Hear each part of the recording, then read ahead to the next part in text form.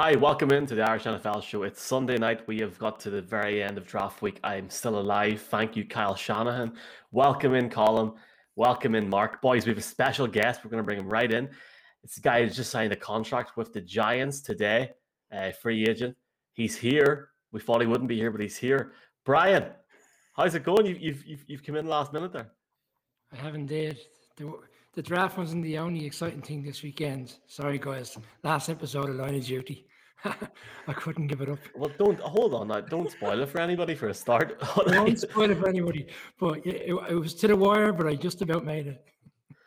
No problem at all. And that was an RTE or BBC, Brian? Was that BBC? Yeah. Sure, just move on. Okay, right. Special guest this evening. First guest. We've got 4 guests, so we're going to bring this guy in. Big Titans fan from Ireland, Paul Hosford. Paul, welcome into the show, man. How's it going? Not too bad, guys. How are you? Not too bad. Usually, Paul, I ask somebody on the show what Irish connections they have, but I'm quite stumped, to be honest with you, tonight. Welcome in.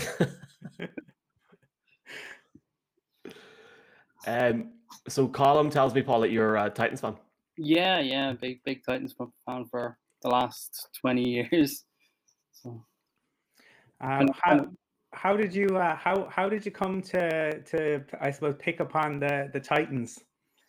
I suppose like a lot of people, when in Ireland, Madden was kind of the gateway. But when I started watching it, so when I was in first year in school, a couple of lads were big into Madden, so we'd play Madden, and that kind of graduates to watching NFL on a Sunday on Sky Sports, kind of getting the Sunday evening, getting the sitting room on a Sunday evening to watch the NFL. And my first year watching was 99, 2000. So, Eddie George, Steve McNair, and then I remember watching the Music City Miracle live. So I was always taken with the Titans because they had that really high octane offense, like loads of great players on D, guys like Javon Curse. But I was really taken with Kevin Dyson, the wide receiver. You'll remember from that Super Bowl, it was Kevin Dyson who was half a foot short. So I was always really taken with him. And that summer, my parents were going to Nashville. The first time anyone in the family had gone to the States, and they were going to Nashville for a conference. My dad was going to a conference, and they came back with a Dyson jersey. So I was like 13 or 14, and I was absolutely obsessed with this thing. Just wore it constantly. The old Reebok jerseys. So the numbers would kind of flake away. Yeah. And by the time it got thrown out, or by the time it was retired from the wardrobe, I think the 87 was kind of more of like a 31, and the Titans were kind of a Tyans. But you assume if you catch on to a team that are successful from the off or are decent from the off, you assume life's always going to be rosy, and that's not been the case. Some really, really bad seasons. The Jake Locker era wasn't great. The rotation of mediocre quarterbacks. The weird season when the Titans went 13-3 with Kerry Collins as the quarterback, which was an absolute mind blower. The complete criminal waste of Vince Young, the greatest college talent at quarterback ever for my money. Just the natural talent that the guy had. I still watch the Rose Bowl, the 06 Rose Bowl every now and then, because it's one, the most insane game of American football you'll ever see, but two, just to watch Vince Young in that game, particularly the fourth quarter, is just absolutely phenomenal. So yeah, big Titans fan since. Managed to get over to a game in 2016, Thursday night game against the Jags. Absolutely hammered them. Managed to see the first career touchdown of Derrick Henry, and I tell my wife every time he's on the TV, I say, we saw his first TD, and she rolls her eyes and says, yeah, I know. Paul, a frantic few days for everyone, any NFL fan with the draft, and I suppose looking at the Titans secondary last year, it was very vulnerable, and they let a lot of guys go during the offseason. Malcolm Butler went to Arizona, Adoree Jackson's gone to the Giants, so it didn't come as a surprise that they went cornerback in the first round, but Caleb Farley has had a lot of concerns. Arguably, they say he's the second best cornerback, maybe the first, depending on who you listen to in the draft. But yeah, people were kind of down on him because of his injury situation. Were you surprised he went that route in the end? No, I think the thing about the draft is the prism that I always like to look at the draft through is you're either Jacksonville and you've got the chance to take a guy who can turn the whole franchise around in a really short period, or you're in the space where the Titans are, where you've been kind of good for the last couple of years. You're picking in the late teens to early 20s, and what you need to do is make the team better. So you're hanging around the playoffs, but you're not at that elite level. And this is a team that's only 2 years out of the AFC Championship, so there's obviously some talent there. But for me, the team had to get better. And like you said, the secondary last year was woeful. A really weird season where, you'd get to third down and you'd have absolutely no confidence that the defense was getting off the field. You're watching games where you're giving up 25 yards on 3rd and 17, and it just really, really strange after the season before having such a good defense. So I think one of the things, if you look at what the Titans have done in retooling that secondary, last year, 19 sacks. So you're getting to the quarterback less than once a game. If you're not getting to the quarterback, your defensive backs have to be able to cover, and they have to be able to cover for a long, long time. In the playoff game against the Ravens, there was a couple of times where Lamar Jackson had, you're talking 8 to 10 seconds, and that's an eternity. So what if you look at what they've done? Janoris Jackson is the big free agent in the secondary. Caleb Farley comes in, and then Elijah Moulton in the 4th round. So these are all great man guys who played a lot of man in college, Janoris Jenkins. So you look at these guys; they've all played a lot of man, good proven, man coverage guys. So obviously the thinking there is, if you're going to go man to man with your 3 top DBs, you're going to leave Byard over the top. And then you're just going to have 7 guys, and you're going to work out different ways of getting them to the QB, and that's it. You're basically saying we don't have an elite pass rusher. I don't know if there was one available, either in free agency or realistically available in free agency or the draft for the Titans. But they've obviously decided that if we can't get that one guy who's going to be a constant disruptive factor in the backfield, that we're going to be able to scheme 7 guys just coming at you in all different kind of manners. So that kind of linchpin, the basis of that is, have we got 3 guys who can cover forever? And with the likes of Farley, I think Farley, I've seen some grades grading it as a kind of a B, which is probably, if you're on that measurement scale, it's probably not unfair. For me, it's either an A or an F. It's going to go one of 2 ways. You're either going to get the Caleb Farley who we saw a couple of years ago, but before his back surgery, who is long and rangy and really, really quick and has explosive abilities around the ball, or you're going to get a guy who's just physically not able to do it. And if he's not able to do it, then it's a waste of a 1st round pick, especially when you look at a couple of the guys who were there. A lot of the Titans fans were really, really keen to go and get Elijah Moore or get a weapon for Tannehill after losing the likes of the Corey Davis or Johnny Smith or Adam Humphries. Paul, look, you've been a Titans fan for 22 years, so I mean, yeah, from the ages of McNair, you lived through 2008 season, I think it was, with my favorite Thunder and Lightning pairing, Chris Johnson and Lindale White, and obviously Payne that year in the playoffs. But things are happier now. You've Mike Vrabel as head coach. It's not Jeff Fisher anymore. I think Vrabel hasn't had a losing season so far, and in the playoffs, you have actually beaten everyone that matters. I mean, you beat the Chiefs a couple of years ago, you beat the Ravens, and that Ravens-Titans rivalry is a sneaky good rivalry at this stage. I mean, you guys really don't like each other. Now with the attempt, obviously, to address the corner and obviously the secondary in the draft, which was a black hole for you last year, how confident, do you feel about continuing to build on the momentum of the last couple of years? It depends. I suppose it depends on a few things. One, it depends on how good how good the Colts turn out to be next season. Which version of Carson Wentz they get. I think if you look at it generally, last year was an improvement. So 9-7, 9-7, 10-6. That's what you're looking to do year on year. I think the sample size on Ryan Tannehill now is completely big enough to say that he is a top-level quarterback.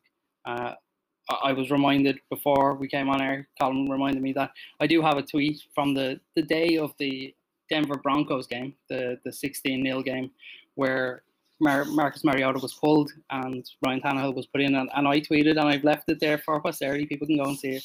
If Ryan Tannehill is the answer, we need to ask some different questions. Because if there's anyone on the planet who said that they thought that Ryan Tannehill, after being traded from the Dolphins to the Titans, was going to reach this level, I will go. I will build statues in their honor because of the things that they can foresee. Because none of us saw this come. So when you've got an elite quarterback or a guy who's in that conversation, and if you've got a running back like Derrick Henry, you always feel like you've got a shot. AJ Brown is kind of nudging himself into that conversation of top 15, top 10 wide receivers in the league.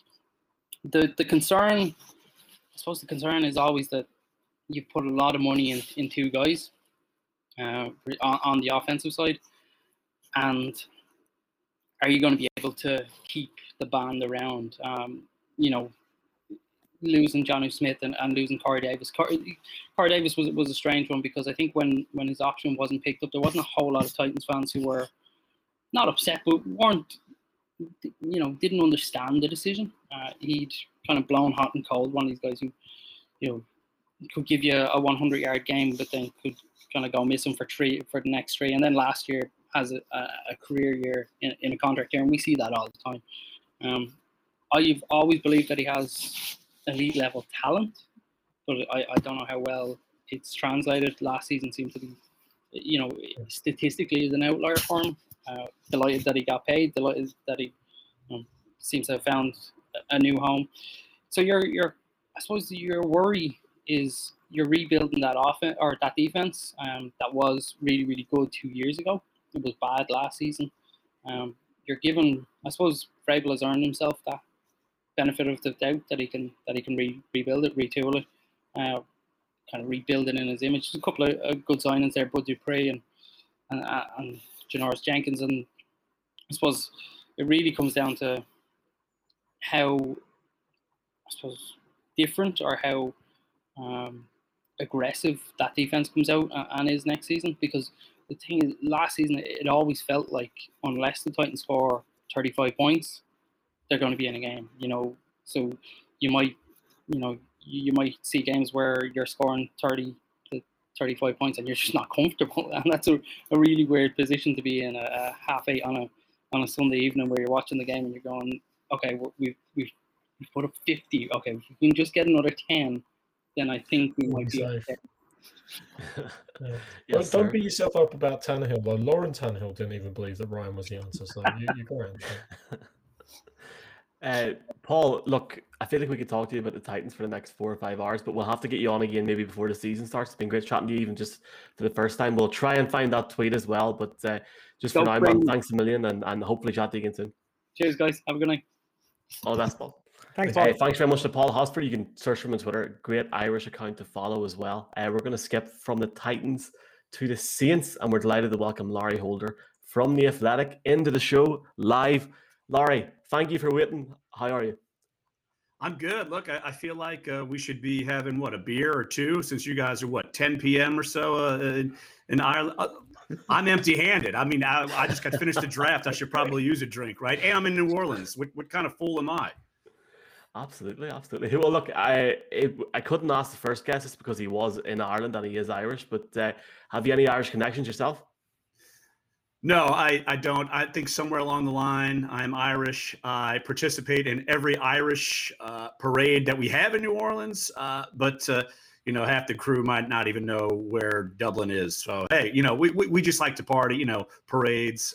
We basically do it Mardi Gras style, floats, throws, you name it.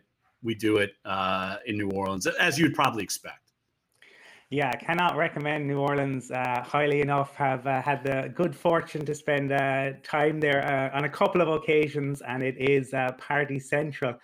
I suppose looking at the draft, interested in your take. I was reading Mel Kiper earlier. He's not particularly impressed by what the Saints did, but as somebody who covers the team closely, what's your own take on it?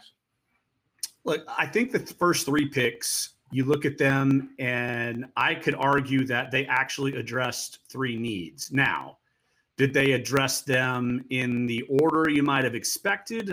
Probably not. Look, Peyton Turner was someone I deemed to the Saints in round 2. Pete Werner, the linebacker, was someone I deemed to the Saints in maybe rounds 3 or 4. And of course, the Saints took Turner, the defensive end from Houston, in round 1, and Werner in round 2. And then it seemed like they kind of got the grade as far as our grades over at The Athletic. Paulson Adebo, the cornerback from Stanford, when you look at him, they took him at 76, and we actually had him at 76 in our rankings.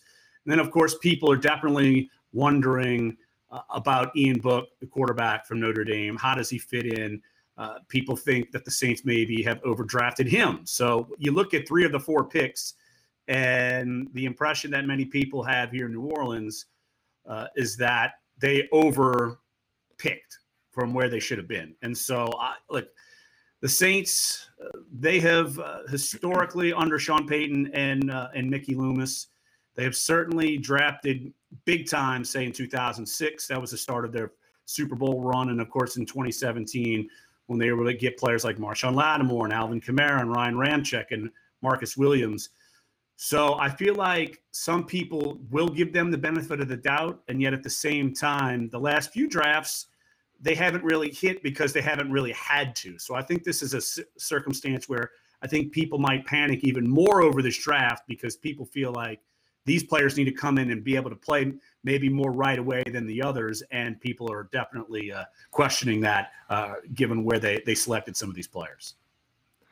Larry, can I just ask about the quarterback situation? Obviously, Drew Brees has finally retired, shall we say, after years of speculation. But the 2 quarterbacks that are left now, Taysom Hill, who is kind of a Swiss Army knife type of player. You know, he was used for special plays last year, and then he played quarterback when Brees was injured. And James Winston, who will say he's inconsistent at times. He has the attributes, but the interceptions kill him. Are the Saints fans comfortable that they're the 2 that will lead the team next year jointly, or do they believe there's one who will win out over the other in the end? Yeah, they're going to go into this having one starter. And for right now, it is Jameis Winston and Taysom Hill. Do I think maybe the Saints entertained someone like Russell Wilson or someone like Deshaun Watson in the offseason when all the trade speculation was going on?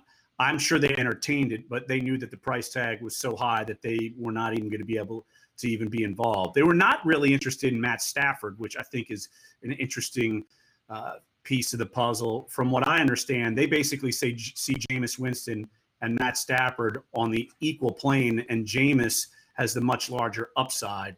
And so they feel like it's going to be one of the 2. Look, I don't think Ian Book gets involved in this race. But look, this is a 1-year tryout, really. Jameis is only under contract for 1 year. Taysom is only under contract for 1 year. So if this thing blows up, we're going to be revisiting a quarterback debate next offseason. But look, I anticipate Jameis Winston winning the job. You're hearing all the right things from Sean Payton and Mickey Loomis and from Jameis Winston this offseason. And yet, like you said, he still has to prove it. He has all the talent there is. Decision-making has to come in to play. Do I think Sean Payton can win with him? I think he can. Look, they went 5-0 with Teddy Bridgewater as a quarterback last year when Drew Brees was hurt. They went 3-1 with Taysom Hill as a quarterback when Drew Brees was hurt this year. Do I think Jameis Winston is a better talent than both of those guys? Yes. But Jameis Winston is also a freelancer. He'll take chances. He'll take risks. So this is definitely a race. I definitely deem Jameis Winston as the favorite, but we might be having the same conversation next offseason. Who's going to be the guy to follow the guy who followed Drew Brees? So we'll have to see. Well, this book is a 4th-round pick. You know, it could be fast forward 12 months' time, and they forget about the fact that he is a 4th-round pick, and he could get that opportunity if it doesn't play out the way they hope during this season coming. Yeah, look, I think when you look at it in the sense that it's a rare thing that a mid-round pick comes in and takes over and wins the starting job. I think that Russell Wilson was probably the last one I can really remember off the top of my head to be win the job and then actually be successful as a mid-round quarterback. So it's really a rare thing. And that's why a lot of teams, they draft quarterbacks so highly that maybe the grade doesn't match, but quarterback is so valuable, they have to do it. And so I'm not going to totally discount Book.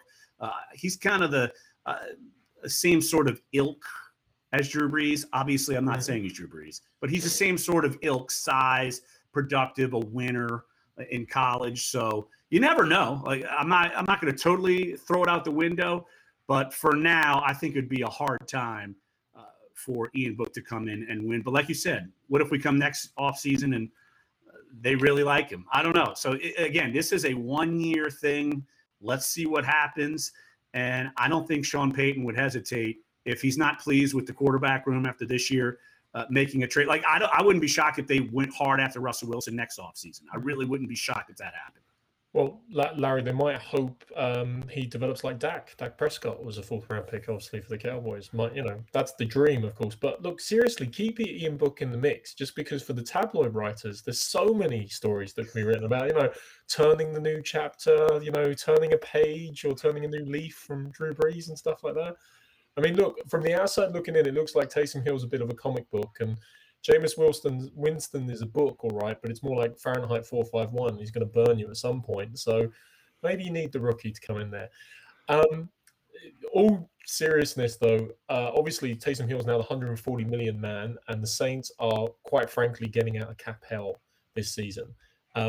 It looks a little bit like a rebuild in terms of just clearing the cap space, clearing obviously the debt that they've had to pay on Drew Brees' contract and other things. I mean, how Mickey Loomis does it, I don't actually know, because the capology going on, the capologism going on is something impressive. But, if you're a rookie, you're probably going to play because they need some cheap people there. Does it feel like, obviously it's a changing of the guard season, but does it feel like kind of we clear the decks and then we figure it all out really for a better run in 22-23? Yeah, look, the Taysom Hill number is bogus. It's not real. I mean, he's under a 1-year deal. And they're using it to spread out the cap hit that he would have taken this year. So it's funny how they did it, but it's just comical.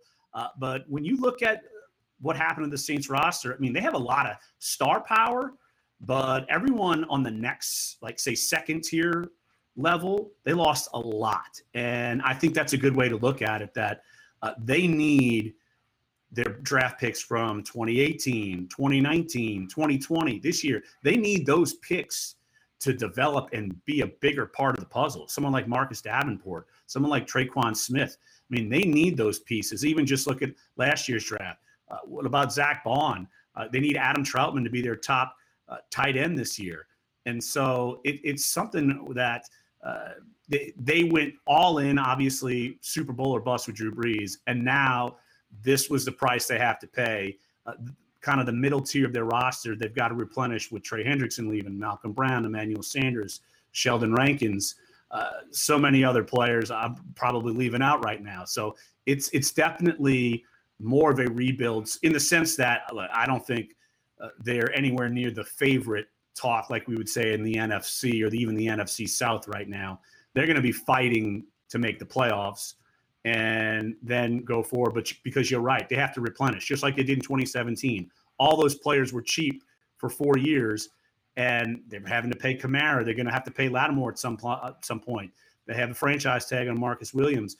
They're going to have to pay Ryan Ramczyk. So they're going to have to pay for those guys. And some of the veteran high-priced guys, maybe like a Cam Jordan, Teron Armstead, maybe they only have a year or two left, and they've kind of have to clear out that generation of the Saints. Absolutely. And look, Larry, you've covered the Saints for a considerable amount of time now, in that sense. You've actually covered the Saints longer than I've been an NFL fan. I think I've been a fan for about 13 years. But watching, as a non-Saints fan, watching Drew Brees walk off that field, the end of his career, it was almost unfair because he didn't get that send-off. He deserved the full stadium, the people in the crowd, etc., and maybe the ending that he wanted. Was there any point last year in which you thought that, he might come back? Because even 3 weeks after the Super Bowl, we were sitting on the show going, could you imagine if he did come back one more year? But obviously he's retired now. I thought for certainty he was going to retire. I didn't pay attention to any of the delay. That was more about trying to figure out money, this, that, and the other. Maybe they could throw a celebration somehow, some way. And then Drew Brees, he retires on the day he signed with the Saints, an anniversary. So I didn't buy he was coming back at all. Injuries certainly caught up to him in the last 2 seasons. He admits that he was only healthy maybe 1 week last season. So I think everyone in the building knew he was going to leave. And yet, if he said, hey, I'm coming back, it's not like they can say no. It's different in that sense where, Tom Brady, he had to leave.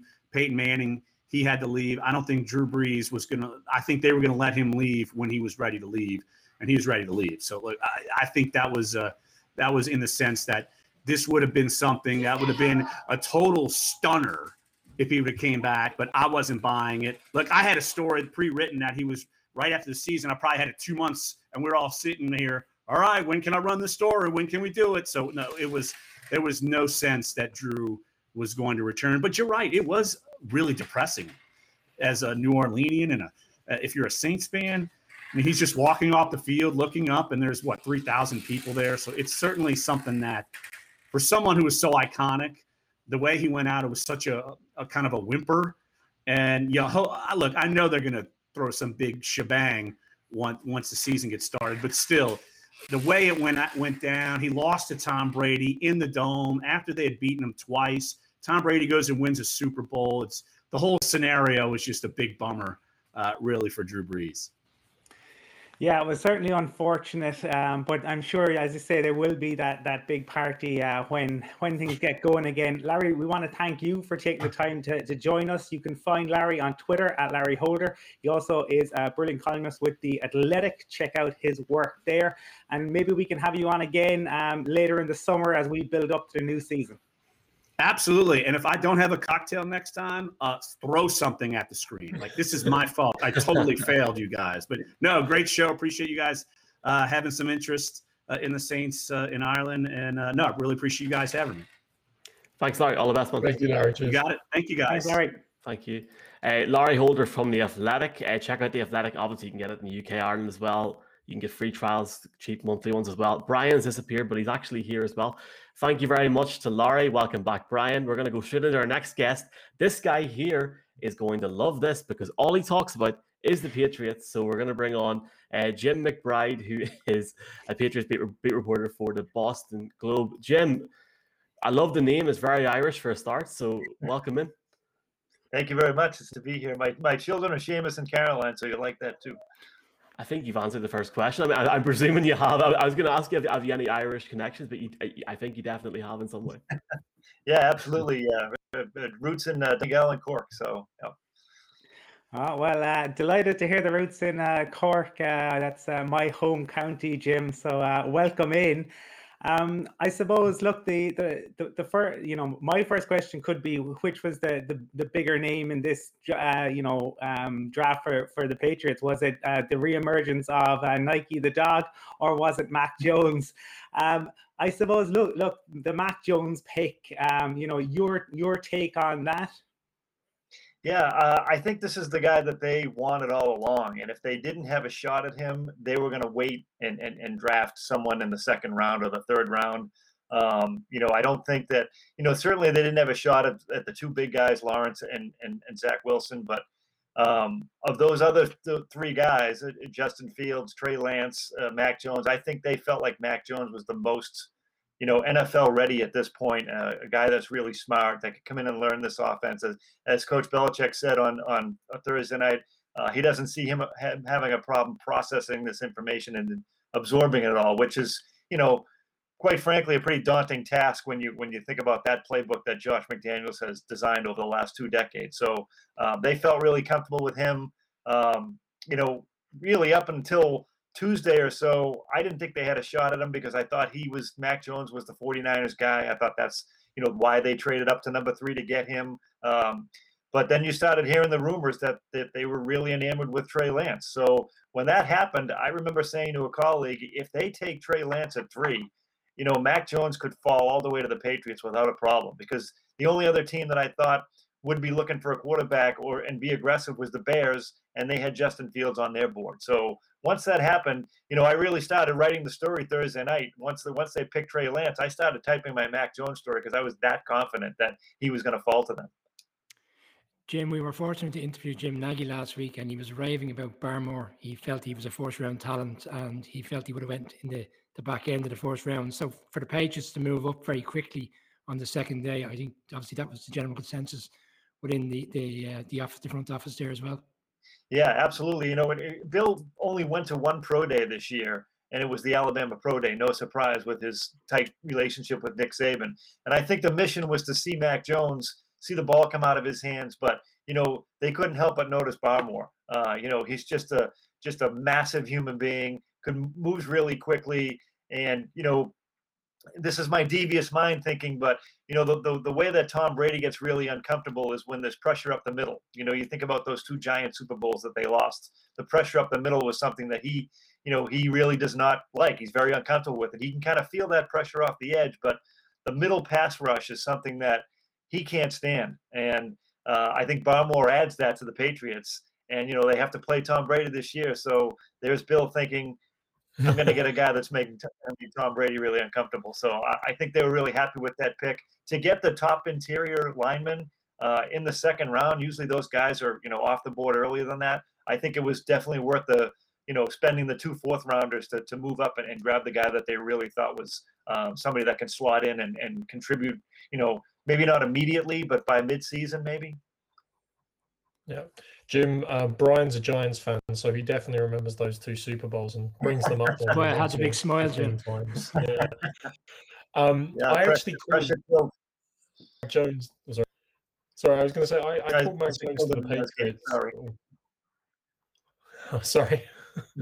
I called him the show Mac Jones to the Patriots back in November. I just thought it was an ideal fit. Almost Brady-esque in the sense of play for a big conference, played in a big conference, played for a big university, and obviously.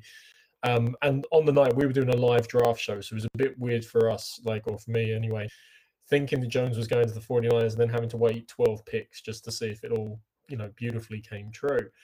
I could ask you a real fan question here, like where the hell are the bloody wide receivers, which was the other fault in the Patriots draft. But actually, Jim, one of the things that stood out to me is Belichick rarely divulges too much to the press, but I thought actually his conference, obviously when he started off without you guys asking a question and said Cam's our quarterback, like straight out, it was like, I know you guys are going to ask, I'm just getting it out of the way. But he did disclose something that means a lot to Patriots fans. He said that Ernie Adams was drafted with the Patriots, and Patriots fan know him well. For anybody that doesn't know Ernie Adams, he's the Belichick's Belichick, the genius in the background. Brought Belichick in ostensibly to the Giants by recommending him to Ray Perkins, was the inspiration behind Buzz Bissinger going down to Odessa and writing Friday Night Lights and stuff like that. He's a bit of a Machiavellian genius in the background, some would say. What are your thoughts on that? Because it's a bit unusual for Bill to willingly give up information on the inside. Yeah, so and he kind of stopped short of saying that Ernie was going to give up all his responsibility. So I think my gut feeling is that this will be Ernie's last year with the team, and he's going to go through the season and do what he normally does. But because he's been so instrumental in their draft preparations and really came up with their coding system and their way of ranking and grading players, that I think Bill wanted to take that opportunity yesterday to let everyone know that, hey, this is the guy that revolutionized how we scout in this building. I think if he waited till the end of the season, it might have been kind of a footnote. Ernie Adams, longtime coach, assistant, draft analyst. But this way, he got to shed a lot of light on Ernie, deservedly so. So I think, it probably will be his last year, but he's probably still going to be at every practice this year. He's going to be in the press box with that direct line to Bill during the games. Ernie's the guy that tells Bill, hey, throw the challenge flag. We've seen the replay, but his, as Bill said yesterday, his contributions to the Patriots have been historical. I mean, going back to 1975 when Chuck Fairbanks was the coach, amazingly encyclopedic mind. I'm on the Patriots Hall of Fame committee, and Ernie's on that too. And, generally speaking, those meetings, we just kind of let Ernie talk and we listen to him, and you kind of vote the way he leans, because he has such an influence and he just knows everything. He's certainly going to be missed. Just a real football guy. It's funny, you talk to a lot of players on the Patriots and you ask about Ernie Adams and they'll say, we don't know what he does, but when he talks, man, we better listen. Well, look, Jim, you're the first beat writer to come on the show, mainly in the Patriots landscape for us. So I'm just going to ask you, because it has some sort of Irish connection. Whenever Tom Brady announced he was leaving the Patriots, it obviously was that week over here when the COVID stuff was hitting, but it was on St. Patrick's Day. And for us, it's probably, I mean, for Patriots fans, for just for NFL fans, it now is going to remain like a landmark moment every St. Patrick's Day for an NFL fan over here. But how shocked were you when that happened? Obviously, Tom went on to win it this year, and I'm sure Patriots fans and reporters are delighted. But when that happened, what was the feeling like that morning? Because it must have been a frenzy in terms of the media. Well, it was horrible for several reasons. It was also the day that they locked Boston down, basically. So nobody could run out to the bars and drown their sorrows because they were all closed because of COVID. That was the day, that our mayor closed everything down. So it was rough. I think a lot of people, had been bracing for it about a week prior. After the Patriots lost to Tennessee in the playoff game, you kind of got that sense that could be the last game. And, it's a terrible thing because the last pass he threw in Gillette Stadium was a pick six to Logan Ryan. And, I think a lot of people remember that, and it's unfortunate, but it was a tough day. There were some diehard fans who thought, this is never going to happen. Tom Brady's never going to leave. And when it did, it was like a smack in the face reality. So it was tough. But I don't think it was, this Bill versus Tom narrative that's been playing nationally. The local people kind of knew that this was an amicable divorce. It was time for both of them to move on. The Patriots certainly weren't going to commit $50 million to Tom for 2 years. And Tom, I think, looked at the roster and said, the weapons just aren't there anymore. Time for me to move on too. So it was definitely devastating, but people got over it kind of quick. They got reminded of it in February when Tom won yet another Super Bowl with the Buccaneers. But they're kind of looking past it now. I think they were more upset that Gronk actually unretired and went to the Buccaneers than Tom actually leaving. Jim, it has been a lot of fun to get your insights into the Patriots draft, and we'd love to have you on again in the lead up to the new season. Obviously, after training camp, and we see how all those the draft picks and the players picked up during that free agency, that frantic free agency period, are beginning to settle in. So we just want to say thank you, and if you make it over to this little green island, we'd love to grab some Guinness with you, or if the Irish NFL show makes it over to Boston, maybe we can catch up with you there. I would love it. I'd love to come on anytime. So it's great to be here. Thanks, Jim. Thanks a million, Jim. All the best, man. Thank you, Jim. Thanks, Jim. Great to hear from Jim McBride at Globe. Jim McBride, check it out. I think he's now going to be our Patriots correspondent. I mean, Mark, I think, is happy enough there. Happy enough, Mark, yeah. Why can we only talk to Jim about the Patriots for 10-15 minutes, Michael? We should do a 4-hour show devoted around that, no? No? We have been on the air this week for 1, 2, 3, 4. We didn't even get an We've been on the air a lot. I tell you what, I would actually 14 hours. Again, I mean, one of the funny things you hear from all the Patriots beat writers, and you hear this quite a lot, is that Belichick comes across as such a grumpy bugger in all those press conferences, and he does, because he hates it. Like, genuinely, he's like, "Oh, I'm contractually obliged to be here," but he obviously, from time to time, you ask him, I know, about left-footed punters, which he has an affinity for, and you'll get a history of the game about it. But he's actually quite funny, Belichick, in those press conferences as well. Especially, we give a death stare or two, but he can be quite funny with those journalists. And I've heard from some of the beat writers before about some of the great stories and things he's come out with. So I'd love to get Jim's best Belichick story. It's been amusing from time to time. It's like a Jerry Jones story. Everyone has one. And I seen Jerry Jones' grandson made the pick yesterday for the Cowboys. My wife was like, "Hold on, this is on all night." It was like the most random announcements. I've actually got a lovely video for Patriots fans if you do want to see it. It was, I think, what Colin talks about at the start. It's Is Bill's it Tom dog Brady yesterday. picking up the trophy for Tampa Bay or something, Michael? Are you just going to try and talk No, to me? that's been done. What do you think here in the 7th round, huh? All right, got it.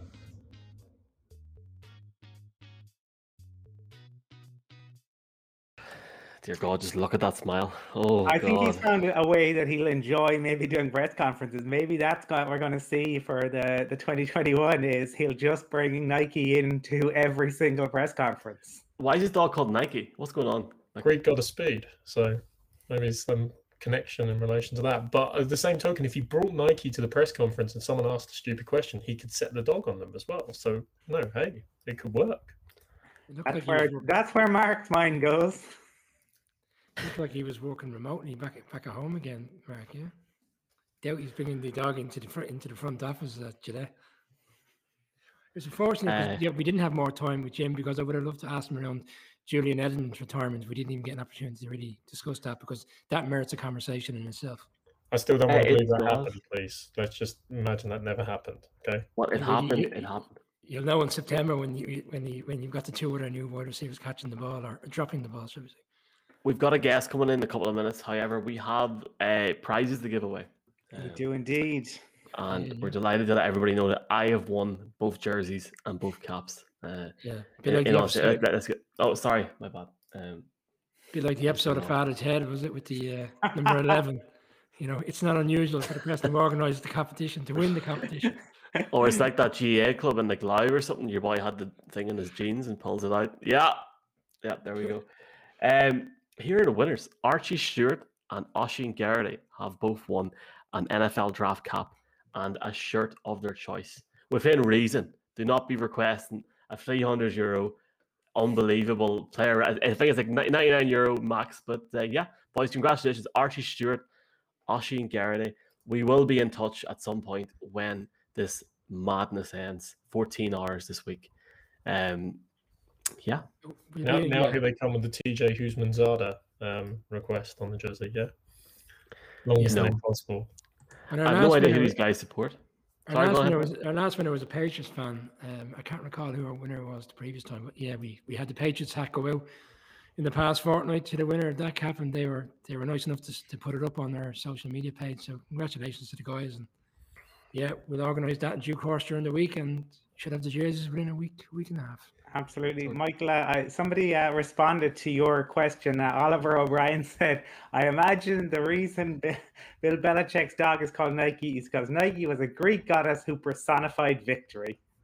So I don't know if that's Mark's burner account or just somebody who shares Mark's ideas. But Oliver O'Brien, yes, in fairness, he probably... he's taken over. Is he officially the winningest coach, Mark, at this point? Not has he still a way to go? yet. He's got even if you combine playoff victories, he's got a little way to go to catch up with Hallis and Schuler. He's still number 3. Schuler, I think, is on 347 wins, and Belichick is on 317, if I remember correctly, in terms of regular season. Yeah, This is why the funny thing is, Belichick said he'd never go past 70 like Marv Levy, and obviously he's 69 now, and it doesn't look like he's stopping. So maybe you got something wrong there. I think if anything, he's been re-energized by a former player winning the Super Bowl and having the opportunity to bring in more players during free agency to give him another fair crack at the whip. Hopefully he gets his 9th ring, Brian. Well, we've seen his face there. I mean, it was terrifying, that smile. But Mac Jones, a quarterback, it's going to be a very interesting year. I can't wait for the Sunday shows where we've got Mark trying to convince us that Mac Jones is the next Peyton Manning or something, or Tom Brady. So I'm looking forward to it. We're waiting on Dave Burkett to come in to talk about the Lions, a team column that we don't talk too much about in the show, and I think we need to improve on that. Were you impressed with the Lions draft, or? Yeah, no, we are making an effort, I suppose, to try to get around to as many of the teams as we can. We've been reaching out to a lot of the teams and beat writers, and I suppose it'd be interesting to hear Dave's take. I think obviously, look, their first pick probably they didn't expect. I know that from reading up on some of them, there's some thinking that maybe they a bit like some good picks, some maybe who didn't work out so well. I think the consensus that I have seen across the experts is that the Chargers appear to be the big winners from the draft. But hey, Super Bowls aren't won in May. I think Dave's ready now. Dave, you want to give us a thumbs up and bring you in? Awesome. Here we go. Dave Burkett joins the show. Fantastic to have Dave on the show. Lions beat writer for the Detroit Free Press. Dave, welcome in. How you doing, man? How's everything? It's going good. I've never been to Detroit, so we ask everybody this question at the start. Any Irish connections yourself, Dave? Absolutely. I got a lot of family in Ireland, like extended family. I've been there one time myself when the Lions played in London a couple years ago. My family came with me, and we went to Ireland for a few days after. So awesome. Spent a few days there, flew home, landed, and that's when the Lions fired Martin Mayhew and Tom Milan. So that's my story. Fired him while I was on the plane ride home. So. Ooh, that's a good story. I like that you built in the time after the London game. Definitely, we would be encouraging people to do that. But I suppose the Lions were intriguing to a lot of people coming up to Thursday and what they might do, and there was all sorts of stories about which way they might go. It ends up being Penei Sewell. What are your thoughts on that first pick? Yeah, look, I think it was the right pick for the Lions. I mean, the way I saw the draft, the way I think a lot of people saw the draft, including the Lions, was that outside of the quarterbacks, and however many quarterbacks you sort of threw in that blue chip group, there were really three elite, position players in the draft, and that was, Kyle Pitts, Jamar Chase, and Penei Sewell, and I think for the Lions to get one of those guys at number 7 and a guy that they really wanted, a guy that fits their culture and the way they want to build, nothing but good things to say about that pick. I think 20 years old, he's got a chance to be a really good player in the future. Dave, I just want to go back a couple of months ago. As a Giants fan last year, when Joe Judge did his first press conference, the enthusiasm for Giants fans was straight away that they potentially had the right head coach. Dan Campbell's initial press conference was entertaining, shall we say, in terms of biting kneecaps and doing this, and we're going to be a team on the field that you're playing against. Just a general consensus from the Lions fans, are they feeling the love at the moment with the new coach? Yeah, I don't know how it played over there in Ireland. I know, some people here stateside didn't like it. Maybe it didn't resonate with them, but in Detroit it certainly did. I think Dan won that press conference. And, by and large, the first 3 months on the job for him and Brad have been good. I mean, no one, thinks the Lions are going to win 12 games next year or this thing is going to happen overnight. But the one thing that I think Dan Campbell has done is he's been himself, and that's allowed, the people on this team to sort of be themselves, or, them to not shy away from people with personalities in the draft on Twitter. In the draft and free agency. That sort of thing. And so I think that helps, right? When you can be yourself, that just helps you, whatever your job is, achieve at the highest level. And that too often wasn't the case with the Lions. So, there'll be a learning curve, but I think Dan is, he's got this thing at least pointed in the right direction. Dave, I mean, look, the Lions are probably one of the most snake-bitten franchises in the NFL. I mean, you look at two of your most transcendent players of all time, both retired early, Barry Sanders and Calvin Johnson. They've never made the Super Bowl. And now the greatest quarterback they've probably ever had in their franchise, they've traded him, in a cap-cutting measure, I know, and obviously picked up some assets for him, but it's almost like a kind of a Ray Bork trade, kind of, trying to be kind to him and give him a chance somewhere, it almost feels like. Is there any hope? We've got a lot of Lions fans in Europe, a lot of Lions fans in Ireland here. Is there any hope at the end of the tunnel for them, or is it, they've got Jared Goff as the quarterback, for Christ's sake? This is going to be painful, isn't it? Well, I wouldn't expect miracles in 2021. I think Jared Goff is the type of guy that, he's better than a lot of quarterbacks in the NFL, but he's probably not, the guy that's really just going to lead you to a Super Bowl, even though he's been there before. So, I don't think the Lions are 2-15 bad next year, but I think maybe they're a 6-win team, somewhere in that sort of realm. So they're still very much in the early stages of this building process. And that's why I say, I think Dan Campbell and Brad Holmes, I think they've got good people in place to lead this. and they're pointed in the right direction. But it's at the end of the day about getting the right players and them producing on the field like they can. So early stages are good, baby steps so far, but there's still a lot of work to be done. Shout out to Roar of the Lions UK podcast who are joining in, and I've retweeted. There's a lot of Lions fans watching this, so obviously, guys. Sorry, go ahead.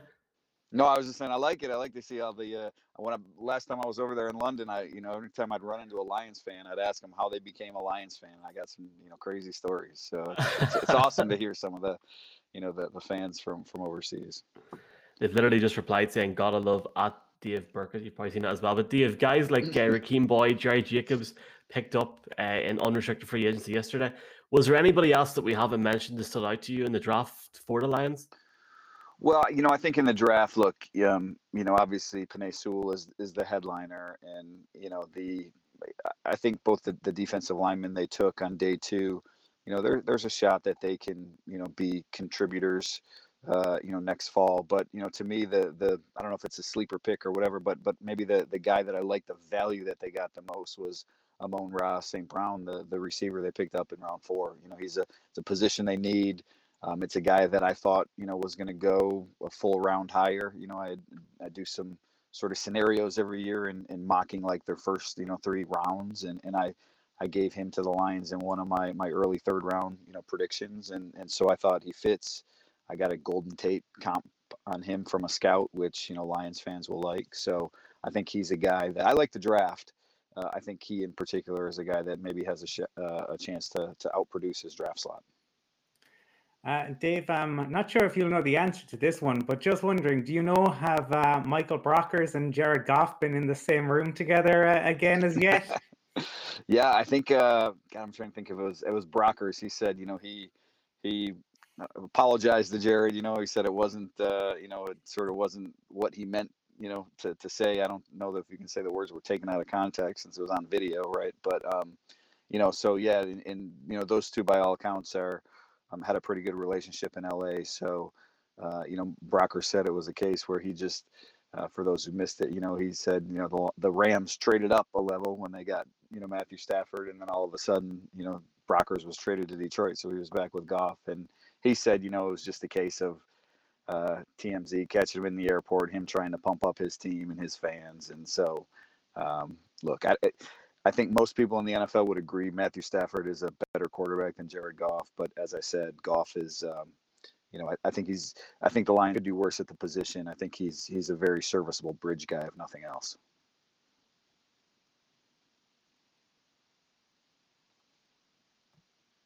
Sorry, guys. You're on mute, Brian. I'm back. Sorry, guys. Dave, having brought in Goff and then come free agency, I suppose they allowed a primary receiver once he didn't play that much last year. Kenny Golladay was their main man at wide receiver, and they decided against the franchise tag. But did that come as a surprise? Is this a Giants question or a Lions question for you? Aren't you the Giants fan? Right? Yeah, combination of both. Then. Combination of both. No. Look, I think that's a good receiver, by the way. Yeah, so I think it's a good pickup for your Giants. But I'm a little surprised they did tag him just because, I thought, and it wasn't.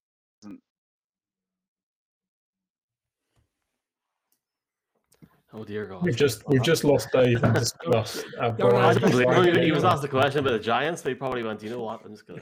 That was a joke. That was a joke. That's the first person that's called you out. That's the first person that's called you out on it.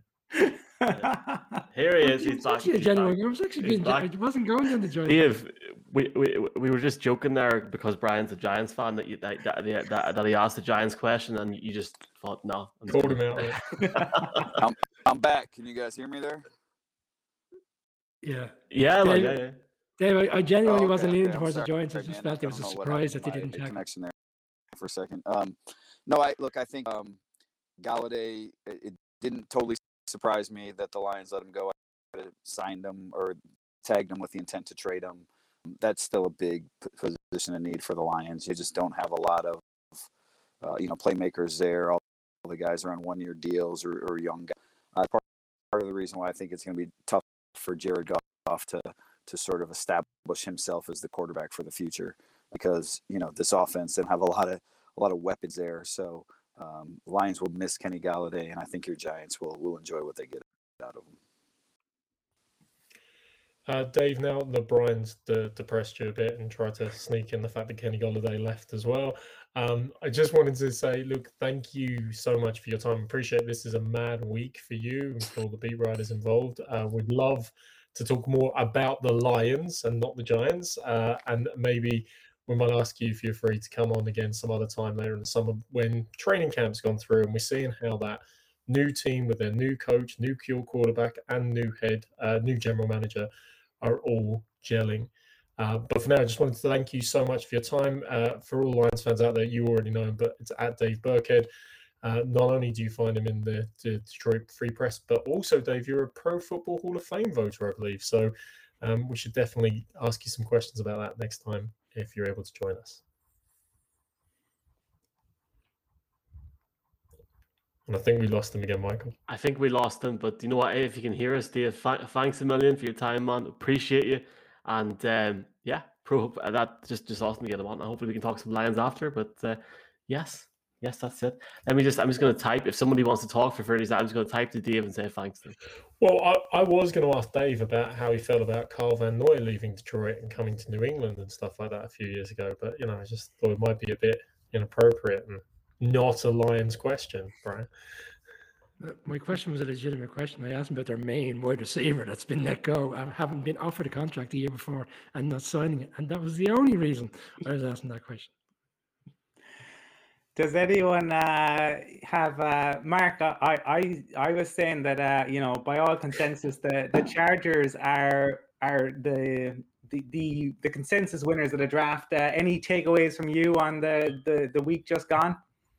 No, I would wholeheartedly concur, Colin. I think the Chargers won a fair bit of free agency as well, and they've built nicely. But the point, and I think we called it out the other night, or you particularly said it, is the talent is never an issue with the Chargers. They've always had the talent. It's that when they can coalesce that all together into a working team and not shoot themselves in the foot. Raiders raided, and I still think they had a bizarre draft. I think a lot of teams will be very happy. The Bears will be happy and getting their quarterback. The Patriots are happy and getting their quarterback. But as always, let's look at it in 3 years' time. We see some of those late round picks develop and we see who actually performed on the field. That's the key. Brian, any final words after 7 days of coverage? Any final thoughts after draft week?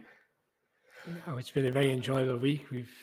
The great thing about this is we're doing it every night. I think we enjoy each other's company and we've put great shows together. So we've had some really good guests this week, and obviously the pinnacle of the week was our show on Virgin Media Sports, which was really enjoyable. But the draft is over now, and this is where the difficult period starts for every fan, because now we go through a phase of having very little activity in the NFL, with the exception of the schedule, which is due out on Wednesday week, and I think we're planning to have a reasonably good show, a few days thereafter. Let's see. Colin, what's your one takeaway from draft week? I suppose I'm just intrigued to see how Trey Lance will do in that Kyle Shanahan system. They're talking about keeping Jimmy G around. I'm interested to see whether that will be the case or whether they'll move on from him. But I don't think you can give up that many picks, move up that far, bring a guy in at number 3, and sit him for the entirety of the season. Excellent. Mark, you've no final words, no? Slán that, I guess. What do you want me to say? I think for me, it's going to be really interesting watching this back in a year and seeing how well Trevor Lawrence, Zach Wilson, Trey Lance, and Justin Fields and Mac Jones all have done as quarterbacks. Were teams right to move to just pass Justin Fields and Mac Jones? Time will tell, but it's been a great week. We've got there over 14 hours. Adam Rank, Jim Nagy, 3 beat writers, including the Irish NFL Network, D Orlando, a special in Virgin Media Sport, 6 hours live on Thursday night, live on Friday morning, live on Friday night, live on Saturday night and live on Sunday night. Boys, it's been a pleasure, and I guess I'll see you again next Friday, and to everybody that's watching as well. Thanks a million, and see you soon. Cheers, boys. Thank you. Good night and good luck.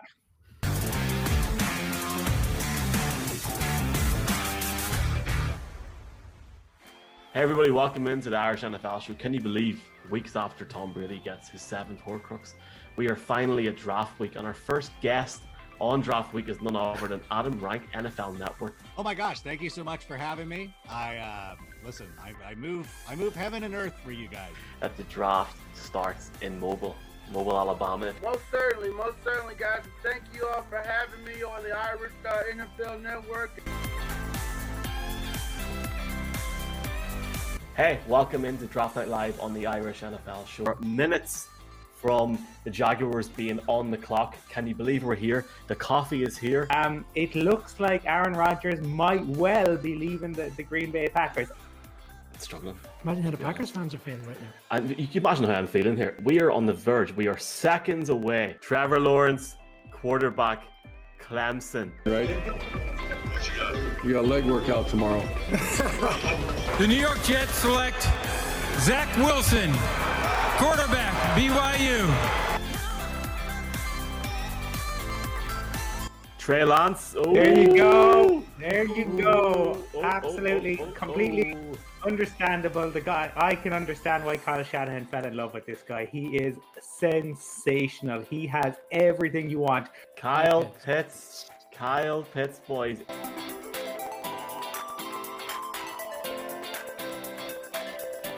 Oh, Jamar Chase.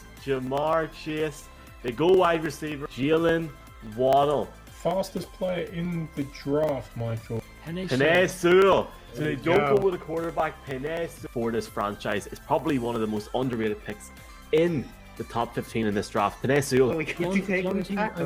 Colin, I only counted that. I'm not counting that you won't pick a quarterback. Counting on the fact that you might look at Mac Jones potentially. He's the better quarterback, because we've seen it tonight where for months on end we've said, okay, the first two are given and the third is a given in the sense it's a quarterback. It's going to then all of a sudden it was Mac Jones. What's to say that the Broncos might not pick Mac Jones? Here comes, no, it's not Roger. I'm on to this ever again. Here comes Roger. You can see him walking. Here he comes. The Denver Broncos select Patrick Surtain, cornerback.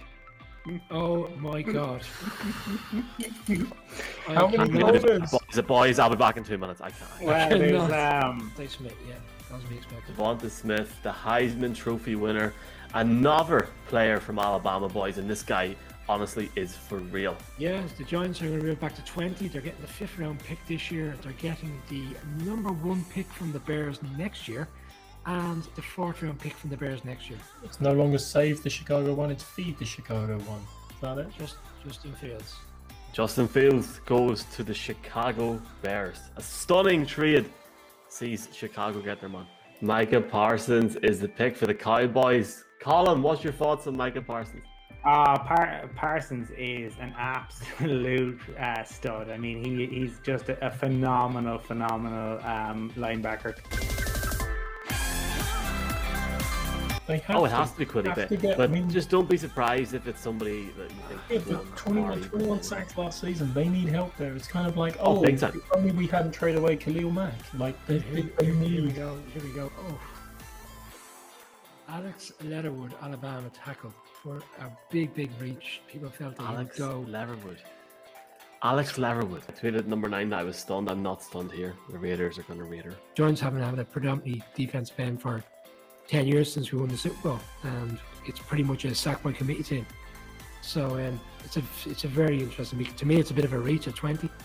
You know, there's people mutiny. He would have went bottom end of the first, early seconds, but I'll let you lads make a run at this one. Oh. Way! Jesus. Here, did you see what happened? We had Jeff Reinbold on. Oh, I must have missed it, mate. I must have missed it. Diadich Kajay Martatu. Tame Gomoy. Tame very tired. Welcome to the Irish NFL show. For some reason I actually thought it'd be a good idea to go live then running off to the draft, but clearly going well. Have we got one to order? Yeah, good timing. Thank you very much. Cheers. Look at that. Coffee with coffee.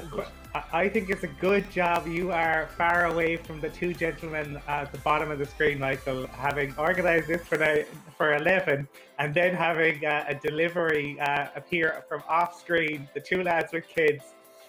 If the restrictions, when is inter-county travel possible? I mean, this is a guy that I fondly remember on my television screen when I was in university, late on the Monday night. Mike Carson, Iron Mike, the legend of the game over here. How's it going, man? Yeah, it's going fine. We are indeed. Colin, how are you? What's the crack? How's it going? It's going good. Does Brian go up there? I mean, adding from the Star Tribune reports on the Vikings coming in. Ben, welcome to the show. Thanks for having me, guys. I'm happy to be here. Well, I would say NFL expert after reading that draft guide, but welcome in. Simon, how are you? Very well, boys. How are you? But we've another guest now, final guest. The guy that's busy. I can see him already laughing. I'm worried that there's going to be a trade, so we'll just bring him on very quickly. Cam Inman. Cam, how are you? Welcome. I'm doing great. Thanks for having me. And my anxiety of a possible 49er trade is dissipated rapidly compared to what it was on Thursday. Well, boys, thanks a million for your time. We've done it again. Gary Ogden. Slán. Slán.